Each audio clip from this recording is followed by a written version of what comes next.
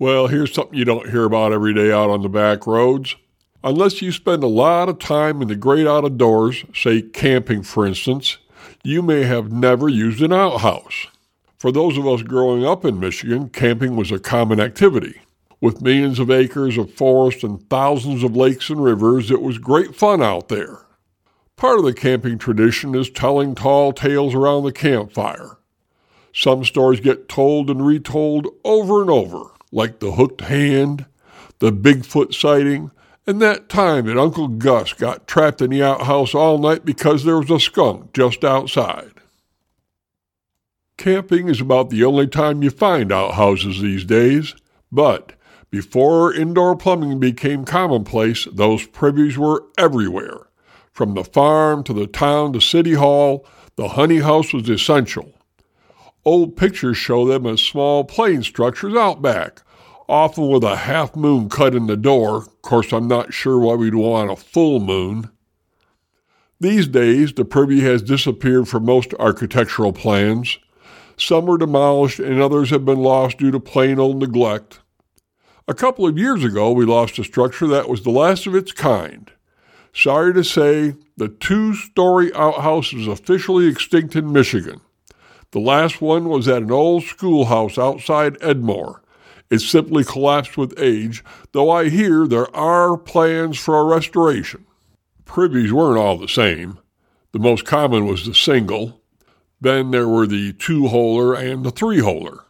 The extra seating was a valued innovation.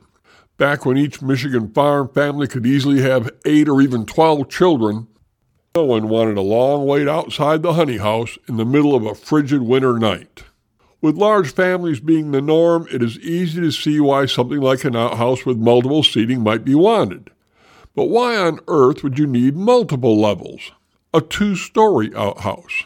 The need arose from a combination of gender and the educational system. You see, boarding schools were still common.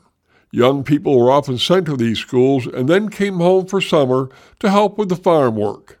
In addition to educating the little darlings, the schools also took the responsibility for their moral welfare. The schools served both boys and girls, so we already had a volatile mix. Keeping these kids separated was integrated into the architecture of the schools. It was simple. The schools had 2 stories. The boys upstairs, the girls downstairs, and there the twain shall meet. At least until there was a call of nature in the middle of the night.